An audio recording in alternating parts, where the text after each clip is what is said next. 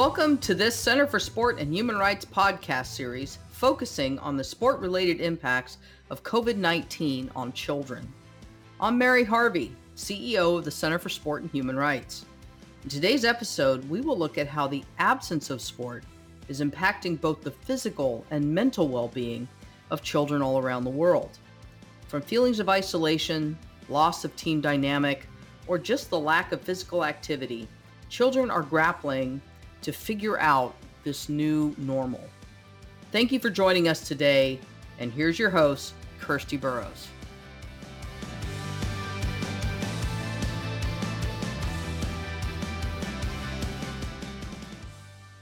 Hello, and a very warm welcome to the first episode of the Center for Sport and Human Rights podcast series. The discussions throughout this 6-part series will be based on the June 2020 report entitled An Overview of the Sport-Related Impacts of the COVID-19 Pandemic on Children. This report was the result of a collective effort initiated by the Center for Sport and Human Rights, where 37 experts were brought together to explore the current and possible future impacts that the pandemic may have on the millions of children who participate and engage in organized sport worldwide. Today's episode focuses on how the absence of sport may be impacting children's mental and physical health. Joining the conversation are Dr. David McDuff, clinical professor at the University of Maryland, Dr. Annie Sparrow, special advisor to the Director General of the World Health Organization, and Dr. Yetzer Tuakli-Wosonu, assistant clinical professor at the Yale School of Public Health. Yes, thanks. Thank you for having us. Pleasure. So I'm really excited to speak to you all today because, as you know, we are seeing measures being implemented all around the world to restrict the spread of the COVID-19 pandemic. And some of those measures are having huge impacts on the participation and spectatorship of organized sport. And this can have a manifold effect on child welfare, with sports participation being so important to the lives of so many children. So I'd like to discuss with you today what some of your key concerns are about the restriction in access to sport at the moment, particularly from the physical and mental health perspective. Perhaps I could start off by coming to you, David. I mean, the main things I've seen have been that younger athletes tend to start staying up later, not just from the loss of sport, but also from the typical structure of school. And as they stay up later, they begin to lose their typical sleep-awake cycles, which are critical to producing energy for the day. And so waking up with low energy then affects motivation, for learning and, just socializing, with others. And the default seems to be screen time with, more gaming, more, movie watching, and doing that in isolation. And with older athletes, adolescent and young adults, then the worry becomes, does a default shift over to increased use of alcohol, tobacco, cannabis, or even other substances? Thank you, David. This is certainly a concern, as well as you say, the loss of structure.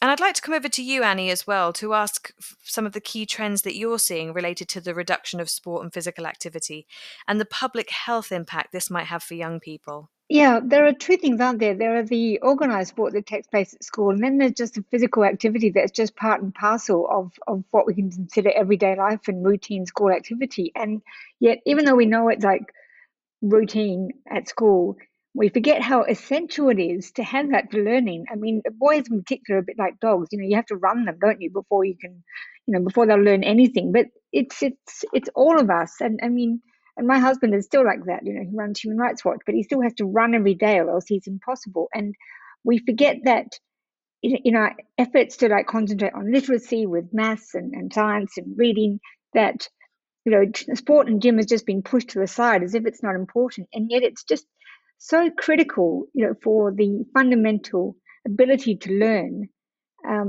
quite apart from where we, that's like the first piece. And then there's the socialization piece, the way that we just, it just helps us to interact with each other before we even go into the mental health sort of issues, which we're seeing, particularly in the teenage years.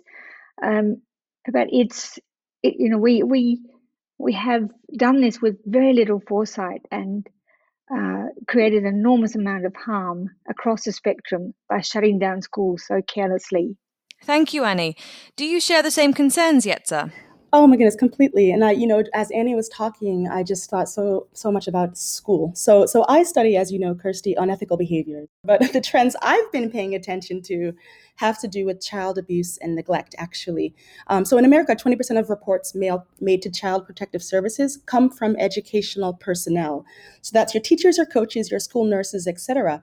So educators are actually our country's primary reporters. Shelter-in-place orders are keeping kids away from school, as Annie said. And for some kids, that also means being kept in abusive home environments. So that's what I've been paying attention to very closely. In some parts of the US and India, there's some data, really very scant data, that neglect and abuse actually is increased during the COVID period. But paradoxically, at least during the early parts of the pandemic, in our country, the number of reports made to child maltreatment hotlines actually decreased. So I'm not sure if you guys saw any of those reports. They came out in the New York Times and other outlets, but the number of reports decreased. So that's a very paradoxical trend that I've been paying really close attention to, where for once a decreased percentage actually means increased risk. So that concerns me tremendously, because so many kids, I know I was one of those kids, Annie, it's not just boys and men that need to be run around. I needed to be run around too. When I was a kid, I was one of those kids who loved going to school because of sports.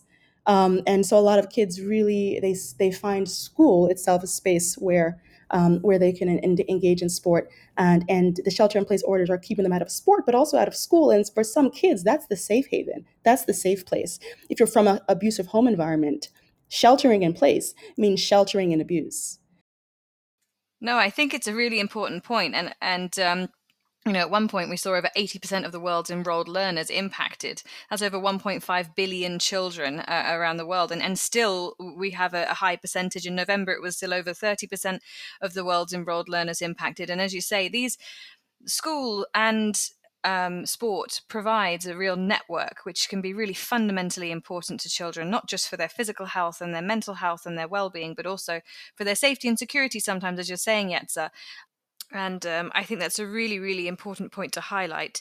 We're seeing different manifestations, many different ways in which the effect of the pandemic are really impacting children. David, you mentioned increased screen time. This must be a concern that effectively children may become more and more isolated, relying on online systems to interact with people. Do you have any concerns, and are there ways that we can look to try and counteract this trend? Yeah, the screen activity itself is so captivating to young people that they tend to hyper focus and not pay attention to ordinary things. And I worry that the more time they spend, on screen watching animated cartoons or videos, or socially interacting with their peers, the less likely they are to engage in normal social conversation. Yeah, I worry that it erodes self-esteem as well. I think sport involvement and being physically active are a major source of someone's self-esteem that has great carryover into social situations as well as into academic ventures. As Yetza said, her motivation to go to school in part was related to sport, but then she was there and energized by her sport, and likely much more available, engaged in academics. And I guess one thing that we're seeing as increased screen time effectively becomes a necessity, is that with increased screen time comes decreased movement and less play.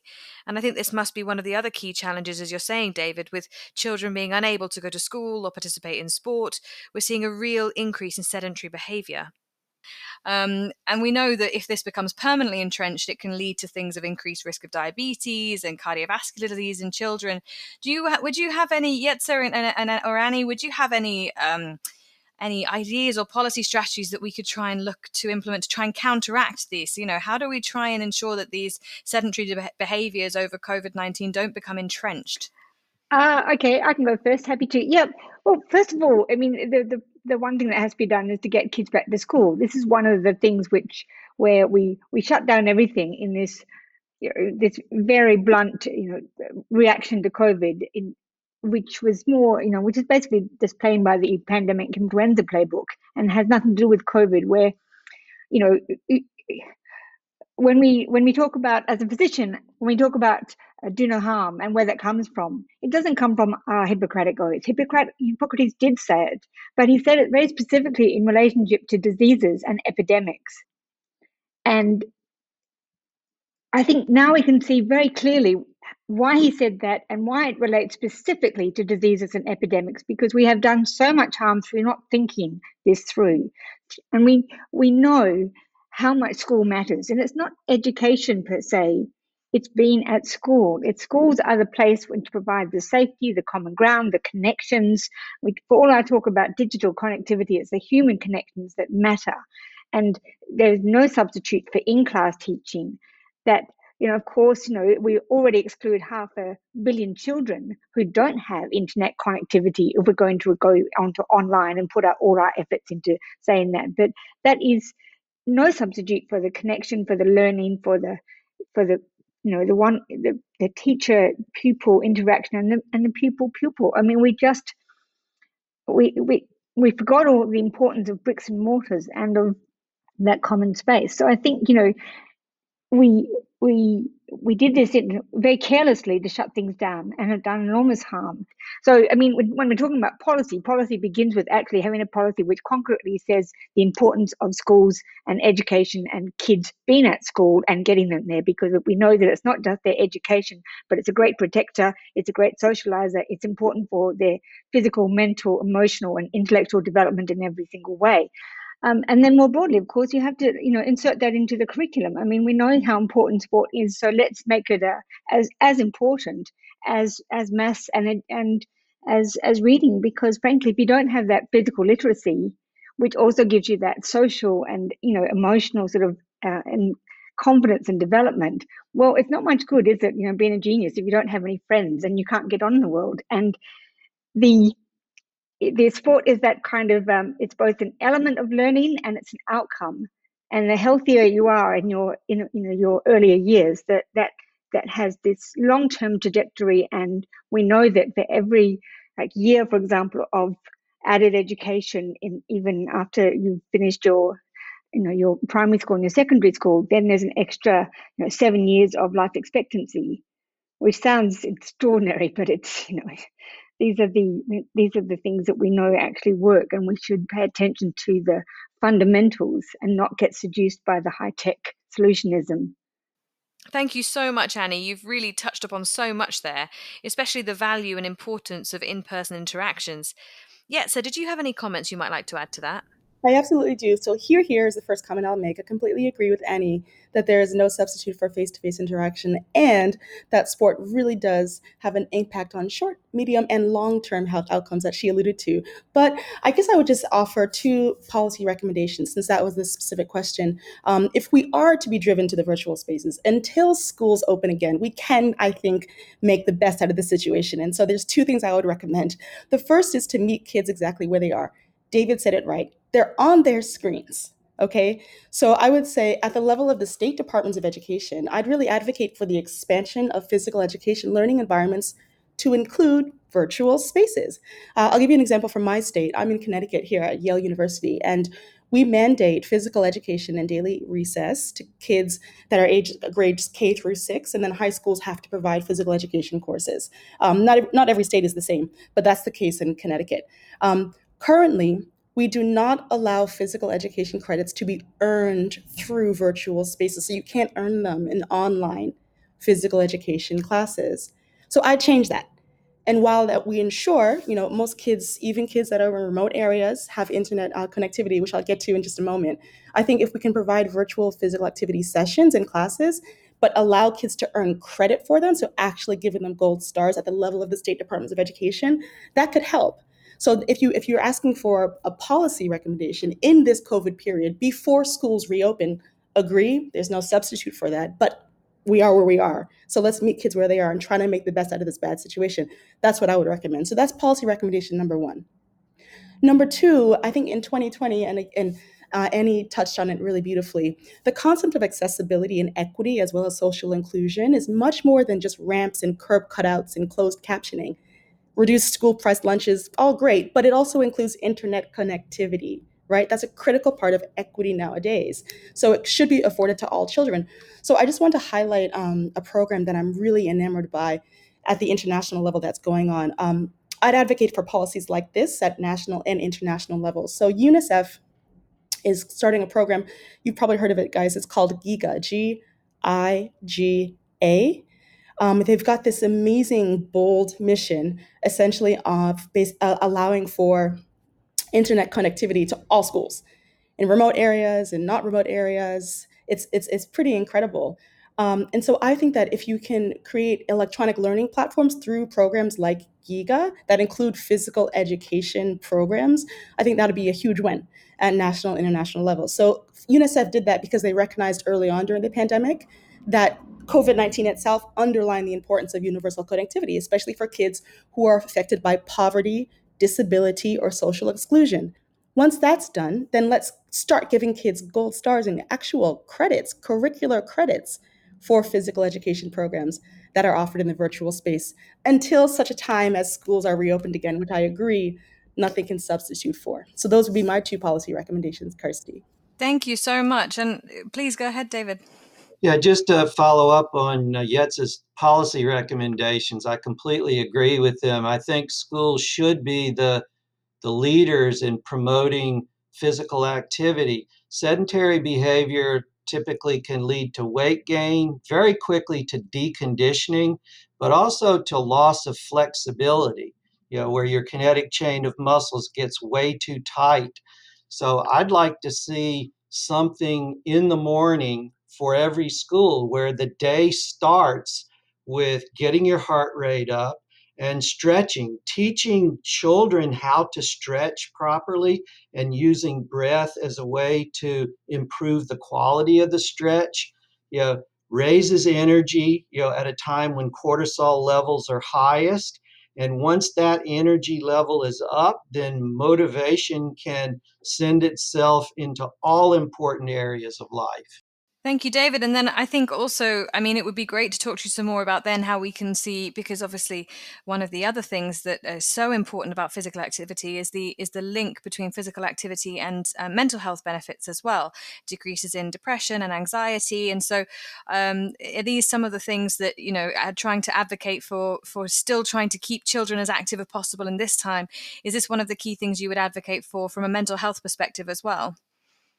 Absolutely, because the only well-done survey I've seen so far has been of collegiate athletes in April and May done by the NCAA, and they reported rates of anxiety, depression, irritability, anger, sleep difficulties 1.5 to 2.5 times the normal rates that you see in athletes. And so the removal of physical activity and sport training and competition, to me clearly has a anti-anxiety, antidepressant effect. It's one of the major stress control strategies, in most cultures, and then provides a way for people to, instantly socialize and form a connection through physical activity. Just being present with another person, next to them in movement, I think has effects that we don't even understand how important they are. I think this is a hugely interesting point. And Annie, I'd love to come to you on this point as well, because you mentioned how there's no substitute for brick and mortar schools. And David and Yetzer, you've also spoken about how important it is to actually be able to physically participate and the social aspect of these interactions being so important.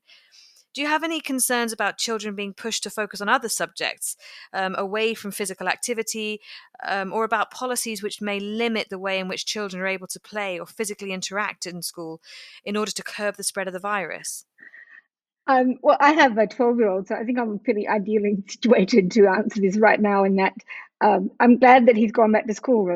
This is where it's, being at school is a great thing, but what is incredibly frustrating at this point that we're in such lag behind the evidence, even though we can sort of watch how the virus is sort of behaving and we can see that, and that's we sort of, we can take a cue from the virus and see this is not spreading the way that influenza spreads, for example, where you do shut down schools and kids are super spreaders, and but it's like my son, and he was born in Kenya, so his nickname is Toto, and he comes home from school and he says, Mom, well, actually, it's like being in a prison yard. And I said, why? What do you mean? He said, because all we're allowed to do is walk around and the men in orange vests watch us. It's like, wow, that is exactly like being in a prison yard. And he's disgusted because he tells me, Mum, quite clearly, COVID isn't spread by feet. We should be able to play football. We can't even play tennis where we're 500 meters apart and we play it with rackets. And he's quite clear about, how COVID is spread and how, they should be able to figure out their own solutions around this. And I think, kids are very good at actually figuring this out. And it is fairly devastating because having recognized how important, physical activity is, to be reduced to walking around a playground when you're 12 years old, boys and girls, and you can't do anything else, then you feel, both,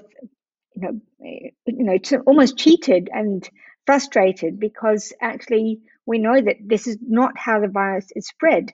And for me, I say that I swim in Lake Geneva, throughout winter. It's pretty damn cold in there at the moment, but we do it with a group of people, and I'm conscious of that, of those weak ties being almost as important as the stronger ties in helping us stay healthy and social and keep our heads above this, this very difficult time where we are all, being threatened by COVID's, and as COVID sort of surges, then we're almost been submerged with this tidal wave of anxiety and fear and living in the uncertainty of when it's going to be over. And the reality is it's never going to be over.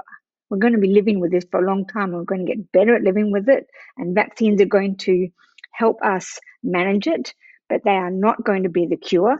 They're not going to be any guarantee that they're going to stop transmission. So we have to put in place measures and policies that will not only protect us, but help us moving forward and guide us through the next pandemic too. Thank you so much, Annie. I think it's what you were saying also about your son is really fascinating as well, and obviously the idea that as sport recommences, it's we know how important sport can be for children's physical and mental health, and we know how the disruption in sport. We're starting to see how that can impact in a multitude of ways. But the idea of then when sport recommences that the policies are in place, which actually then still very, very much limits children's usual interaction through sports, that can also be quite damaging, as you're saying. I mean, would you have any key recommendations yet? So I might come to you to see, or any key recommendations that you would say to promote safe physical activity, or the importance that this has on children's physical well-being? Yeah, I would. So just to follow on what's been said, I think some of the recommendations, just in terms of from the health side, would probably start with the idea of starting low and going slow. I mean, the idea of deconditioning is very important. So I was talking to one of my students the other day. He's an elite rugby player for the U.S. Actually, he's gotten himself into a real pickle as he's gone back to sport in various ways. He trains at a very elite level, and what he realized is that even though he's in his 20s now, this is the first time since he was 8 years old that he's not trained about 5 to 6 days per week in some way, whether it was what David mentioned, elasticity training or aerobic or anaerobic, just strength and conditioning, mental skills even. He's at the elite level, so he's got sort of all 4 of those components in his training program. And because since 8 years old, he's been doing that until he's 20, this period where he's had to essentially sit out or just sort of have a convalescence training program that's essentially like somebody going to the gym and, quote, staying fit, he's actually become really deconditioned. So he came back with, every single gun he has blazing and got himself into a pretty bad injury as a result. So that idea of quickly transitioning back to sport as it was before obviously needs to be considered. And so idea of starting low and going slow is always good when you're coming back from a change in your physical activity program. That's always very important, particularly for us musculoskeletal physicians out there, where we just don't want to see kids getting injured and then being even more frustrated because then you have to sit out again as you're nursing the injury. So that's the first thing I would say. But then second, I really love this idea of interconnectedness. I mean, there's a writer, Monica Manjul, who says something I love. It's like the interconnectedness of everything and everyone is a powerful launch vehicle. And we know that literally that interconnectedness of us humans, spending time together, socializing, it boosts immunity, it boosts joy, and it boosts performance, cognitive and physical. We know that. So those early morning swims that you're talking about in Lake Geneva, Annie, that's, for us athletes, that's the equivalent of our early morning lifts in the gym with our teammates. Sure, we grumble on the way down there and we whine, the entire way through, but we really secretly love it because we're bonding with our teammates and connecting with other people, and this idea of having that shared experience. It's nothing more beautiful. It genuinely, as David said, boosts your entire day and sets you up for an opportunity to sort of infuse that enthusiasm into every other task for the day.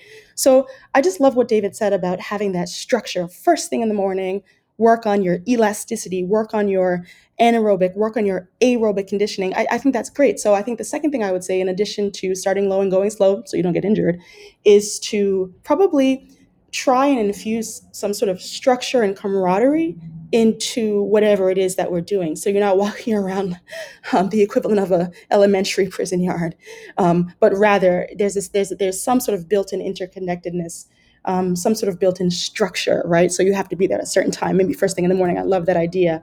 And some sort of camaraderie that's fostered in whatever the physical activity program is. So two sides of the coin, one to prevent injury, the other to really boost interconnectedness because it matters so much. Fantastic point, Yetzer. This actually makes me think of a survey recently done by the International Olympic Committee in May of 2020, which revealed that managing mental health was one of the biggest challenges faced by elite athletes during the pandemic, in addition to the lack of access to sports facilities and the loss of their normal training schedules. David, would you have any advice or recommendations related to how we can help to maintain the support and motivation of young athletes for whom their daily routines, such as school, training, the team dynamic, competition, etc., provide so much structure to their everyday lives? Yeah, in team sport, I think the coaches have a responsibility to keep the teammates connected. And I think doing that in small groups online, maybe with a topic type agenda. Yeah, I often think of injury as a time when you can learn something new. And one of the things that typically is not addressed as much as physical and technical or tactical training is mental skills training. And so it's a wonderful opportunity to begin to introduce that in. With several of the teams that I work with, we introduced a series of teaching a mental skill each week and how to connect that with your physical training and your technical training.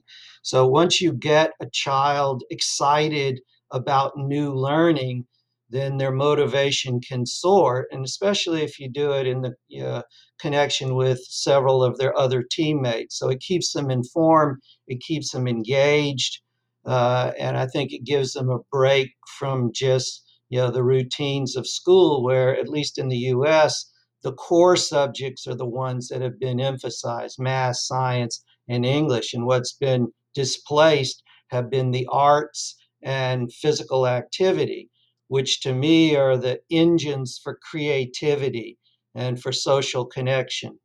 David, thank you. I think we completely agree with you there. Yetzer, do you have anything you'd like to add there? Always. You see me nodding away. So I just, as David was saying, I love that idea because I think especially at the elite level, I know for sure for me, the difference between being great, a national level athlete and then being an international level athlete was exactly that, the mental skills. That's literally just as important and essential as the physical skills. So I think for team sports, like David was saying, it's a little bit of redundant, but I would say try to create mental skills training programs that kids can get excited about. But also, if you can teach it to them in a way that is directly connected to their performance and really demonstrate how it will help them with their physical performance, their athletic achievements, that can help. Once you learn that, you realize that it's a very important part of your training. The other thing I would say is just to normalize the issue of mental health, normalize the issue of mental skills. If you have to use the word skills before you use the word health, maybe do that, just so there's a nice access point where kids don't necessarily, and their parents don't necessarily feel like there's some sort of a stigma associated with what's being taught.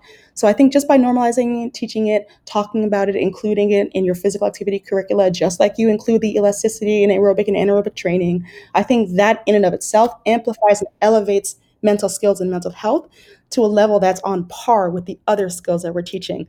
The final thing I just want to say is I know that for face-to-face engagement, but in times where our kids are tethered to their electronic devices, I really think if you think about really fun and creative challenges on Instagram or another social media platform where kids would really get excited about it, a dance challenge, a push-up challenge, an elasticity challenge, maybe it's who can do a split within the next 6 months. Do something where you're actually creating some levity and some joy and some fun into it, including some element of competition electronically, sorry, Annie, that could actually be of huge benefit to kids and keep them motivated and wanting to progress in whatever the physical activity challenge is. Thank you, Yetzer. And Annie, this must really resonate with you looking at all of this from a public health perspective.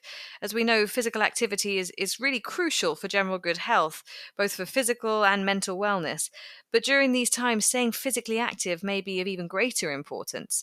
So, from the public health perspective, even though there are COVID-19 restrictions and limitations in place around the world, I would imagine promoting a focus on maintaining physical activity for people of all ages in recognition of the multitude of physical and mental benefits must be of prime importance. Yes, thank you. It is so fundamental in ways where we rarely actually get the chance to even think about how fundamental it is. And this is not the pandemic of the 21st century. It's the first pandemic of the 21st century. And it may well be the worst in terms of the fact that we're not very well equipped to deal with it. But, our ability to withstand COVID and other respiratory in particular threats, but other emerging threats, and I say respiratory because the worst of them are respiratory because of the ability to spread any airborne disease is a much greater threat. Depends on our level of immunity, and that we are so used to thinking about health as the absence of disease. We have this disease control model which actually subordinates people to the virus. So we're obsessed with the virus when they're obsessed with treatments and discovering vaccines, and we're much less focused on actually making people stronger and healthier and more resilient and more resistant, which in the end, that's what we need and want, because that's what's going to get us through. We can't ever have a vaccine for everything, but we can make ourselves a lot healthier. And that of course, begins with our own health, and even separating out our physical and our mental health is difficult because we know that they're so interrelated. But so what we're actually sort of doing right now is we are still, however, we're still in this interesting place where now vaccines are here. It's like, phew, vaccines are here, but they're not really here, are they? I mean, it's going to take months to roll them out. And as I said, they're not going to actually stop spread. They are going to be really, really, really important, though, in helping us to actually start regenerating our physical activities and our connections where, those, whether we're simply actually meeting people on the street, going for walks, which is for so many people around the world, that's what we simply do. You meet, you go for walks, you actually walk into town, you actually to do your shopping, you're fundamentally on your feet in ways which we sort of have forgotten how much we do that and how much it should be and is a part of our daily lives. But so vaccines can help sort of create sort of safe spaces. And that's going to be also very important for stadiums, for example, where you're able to get back into stadiums. And that's super important for athletes too, because athletes themselves have said, well, that was okay. We got through that season without spectators, doing it all online via television, but it's miserable for them. And it's not the same as having spectators, and as spectators ourselves too. We like to watch. It's like watching our teams, and we are suddenly connected again in a way where we aren't as connected as when we're living this online experience. And it's so seductive. It's all the hype is there, and it's so alluring. We don't have the evidence that it works. We know what works. We do know that there's nothing like, actually getting out there and pounding the pavement and throwing yourself in the lake and throwing yourself into team sports and actually doing it and connecting. And the 2D involvement that we have is, we can take it a long way, but it's just not the same as then that physical connection that we know matters so much. Sport itself is our universal language, and I feel that athletes themselves, for their mental health, like Olympic athletes, stand up too, but the kids and the rest of the world, because we have so few things that we speak universally, but sport is one of them. Arts is another, but sports is, in football and the Olympics are the great connectors. And you think about the Olympic spirit in and of itself, it's like that's what we need right now to help carry us forward. And can athletes, everywhere, stand up to help kids get back into school everywhere? And I think that actually young athletes themselves are the most crucial sort of advocates to help us hear the kids' voices, because that we can't hear the kids' voices. We don't hear them, and we need to. Thank you so much, Annie. And yes, I think hearing the child's voice is absolutely crucial. And during this series, we'll actually have an episode focusing on the importance of the voice of the child and the special attention that we must pay, especially as we look to build back and create new strategies moving forward. I do have one more question that I'd like to ask you, David, before we come to the final question. Building on what Annie said regarding role models, we know that physical activity has a myriad of benefits to mental health, and we don't know the data yet, but we can surmise that the lockdown restrictions are having a negative impact on children and young people's mental health, and there is certainly some initial evidence of this. And we also see a lot of barriers that still exist when it comes to help seeking or reporting when it comes to this area. So I'd like to ask if there's any recommendations that you might have for athletes or for athlete role models to try and help them pass this message on about normalizing conversations around mental health and the importance of mental health, especially as we consider that there may be a lot of children who are really struggling during this time. I mean, I think the testimonials that you've seen by many elite level athletes over the last 5 years have been the wedge that has broken open this discussion about mental health and the importance of, seeking assistance when you're in distress. I've worked for teams, in their training areas for 25 years now. And in the first few years of working with the team, they would say, "Who are you? Why do we need a psychiatrist?" And then as they came to appreciate the diversity of experiences that you have as a mental health profession, and that you can teach someone about the spirit, the mind, the body, and those connections. And I just think normalizing these discussions can take place over time. But yeah, short testimonials by athletes are now rolling out on the internet, and they're beautifully crafted.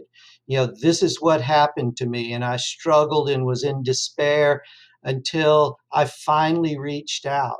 And when I reached out, I saw that there was this glorious world of support out there for me, and that I wasn't alone, and that I knew I could get better. And that installation of hope is a critical aspect of what any mental health professional does. Even our fitness community, who really is connected to vitality as a way of life. I'd like to see some, connection between schools and fitness instructors, who have ways of engaging and motivating people that are novel. And if we could get, those two to cross connect, I think we could think outside the box and begin to introduce resilience training through physical training. Yeah, I'm just nodding because I'm just, as David is speaking, it's like he's speaking directly to my heart. It's just a perfect way of really foregrounding the importance of mental well-being. We are human beings whole, mind, body, and soul. And so many times we in athletics, we sort of compartmentalize our bodies and sort of disassociate ourselves from our either mental experiences, emotional experiences, physical experiences, and act like they're somehow disconnected. Whereas we're integrated beings. And so I'm just excited, nodding so vigorously because I'm really excited about what he's saying and how the field's evolved and changed. It's true. 20 years ago or so, there was no mental skills coach or psychiatrist or psychologist in sight for a lot of our national and international teams, even school based. Yeah, so I agree that recognition and slow sort of evolution of people realizing, we're actually integrated mind, body, spirit beings, and we can optimize performance, but also, as Annie was saying, optimize just well-being before we get to a question about performance. No, thank you so much, Yetzer. And Annie, Yetzer, and David, I'd like to thank you all and give a huge thank you to you for sharing your expertise and taking part in this really important conversation. As we come to the end of this episode, I'd like to just ask one final question. And if you could share a key message with young athletes or with those who are caring for young athletes that might help them to better navigate through this difficult time, especially from the perspective of the mental and physical well-being of young athletes or young people during this time. Perhaps I can come. Who shall I come to first? Perhaps I can come to you first, David. I would say, pay attention to the importance of schedule and routine, and create a schedule for yourself that starts with a focus on your awakening routine, where you drink something hot or cold, turn on the music, dance, make breakfast, get outside, get exposed to the natural light, and breathe. Start your day in a certain way, and the rest of the day will likely flow. Then, of course, nutrition, hydration, even taking mini breaks. Just take a break from what you're doing, even if it's stretching in place and breathing with that stretch. And then it just refreshes you to come back. And then we all can learn more about the importance of unwinding so that we get restorative sleep at night. Sleep is really the key to well-being, and our energy and immune systems reset every night. Our learning gets consolidated. And so keeping that in a normal, time frame of probably 11 p.m. to 7 a.m., something like that. Fantastic. And I'm so glad you mentioned sleep there, David. Such a hugely crucial point. Thank you so much. Annie, could I come to you for one key recommendation or message? Just the one? Yeah. It's hard, I know, to consolidate everything, but yeah. Well, one thing we haven't discussed at all, I would say, just remember this time the importance of human rights. Now, I think we can feel it or see it very viscerally, the connections between health and human rights. And for women and girls in particular, we see rights being eroded. We see, for children also.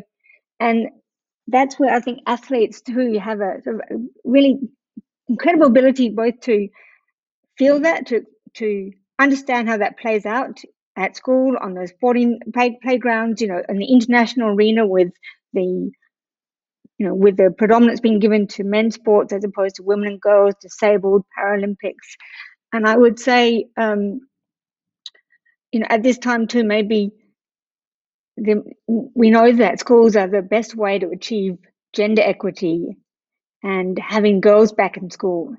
And I don't really know what the key message is there, except that at this crucial time, let's try and find a way to get behind, what really matters and get kids back in school and get girls back in school in particular, and that not ever to forget that incredibly vital role that sport plays and has played, and how we've seen that in the US with Title IX about what happens when you bring school and human rights and sports together. And that goes all the way to the Olympics and to the Women's World Cup. And that's a powerful message of both hope and possibility and realization of rights at this time. Thank you, Annie. Yetzer, I'll come to you. Absolutely. I've got two messages. First, I'm just talking specifically to the vulnerable kids who may unfortunately be at risk of abusive situations at home during this time. Just to say, as David said, you're not alone. A safe adult is just an electronic message away. So if you can, consider using social media to your advantage to reach out to your teachers and coaches and school nurses and all the other safe adults that usually could help you. So that's just to the kids that are vulnerable during this time, during shelter-in-place orders and other things. But then second, and this is channeling Annie's mom a little bit, it sounds like, for student athletes who are looking to stay fit, bond with teammates, but also make the world a better place and help others, I would say look for opportunities for you and your team to give back to your community, especially during the holiday season. Come up with some safe social media challenges that can help you do that. Maybe turn it into a fundraiser and give back to a charity in your community or your city. That might be one way to achieve that interconnectedness, the fitness, but also to just give back and to make your movement meaningful. So thanks for the question, Kirsty. Thank you again to Dr. David McDuff, Dr. Annie Sparrow, and Dr. Yetsa Tuakli Wosonu for joining us on our very first episode of the Centre for Sport and Human Rights podcast series, focused on the sport-related impacts that COVID-19 is having on young people around the world. We hope that you'll join us next week for the next episode, where we will discuss how the pandemic has impacted children's safety in, through, and around sport, the effect COVID-19 is having on sport for development projects, and the effect this is having on children in humanitarian situations. For more information on this series, please visit the Centre for Sport and Human Rights website at sporthumanrights.org, and be sure to follow us on Twitter at @sportandrights. Thank you very much.